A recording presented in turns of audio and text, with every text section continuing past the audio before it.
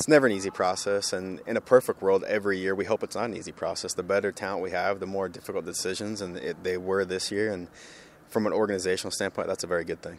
I don't know if you want to rank how competitive this camp was compared to the other pro camps you've been in, but very competitive. I mean, it ranks right up there with the best of them, and again, that's a really good problem to have. And there's some guys that we let go that we know can play.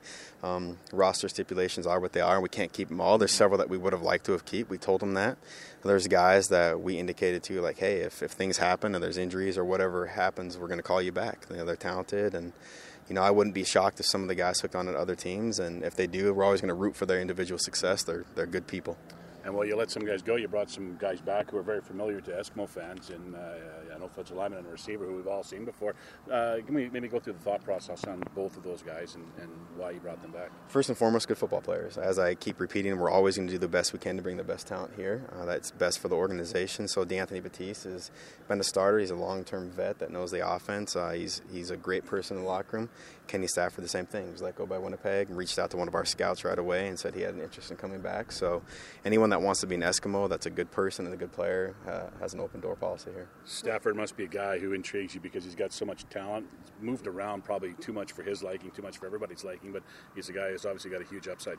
We think he's very talented. And again, I know I'm repetitive here, but if you can play football and you can help us out, we're going to take a look. And, he fits perfectly with what we're doing. He knows the offense. He's been successful here. He knows a lot of the guys in the receivers room, and that works well.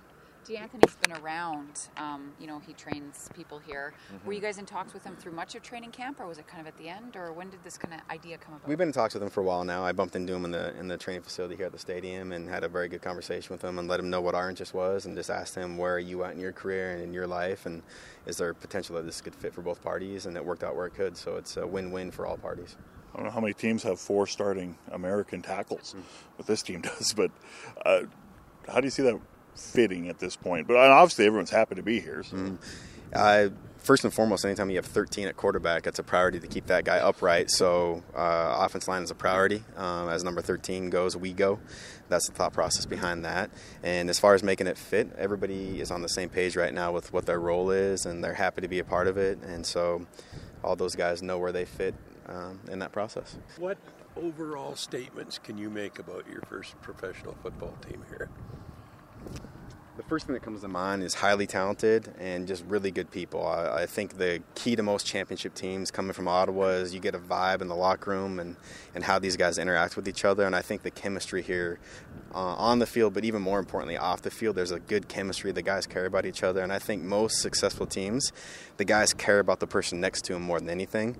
That's vital, and I think we have that here. So Nate Behar, I know he's not here and it doesn't seem like things have changed at all because he's not here, but is there anything at all you could say to update things, where things, like, is it at the point of no return at this point, or what's happening? Nate Behar is always welcome to join our organization, and that's all I'll say about that. He's welcome at any time, and we're going to talk about the guys that are here that have been working hard every day and that are on our roster right now. Did Zach Klein surprise you in what he accomplished in such a short amount of time, especially coming into camp so late and grasping a hold of the system and everything?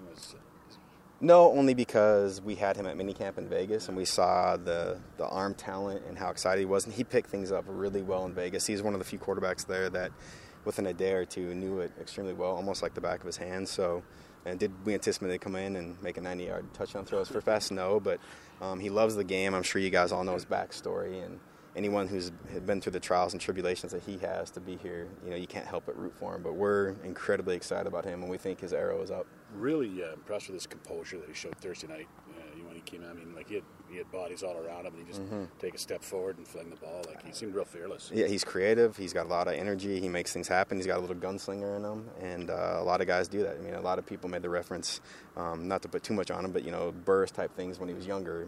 Throwing bodies off him, scrambling, pointing downfield, guiding traffic. For a guy that's been here half a camp in his second pro game, that was very impressive. Watching Jason Moss work, your first time seeing him as a coach in training camp, and just in general, what do you see out of Coach Moss? He's got a plan of attack, extremely organized, detailed, has a high expectation for everybody and holds people to standards, which he should. So coming from what we were together in Ottawa, it doesn't surprise me. It's nice to see that everything I thought he would be as a head coach, he is.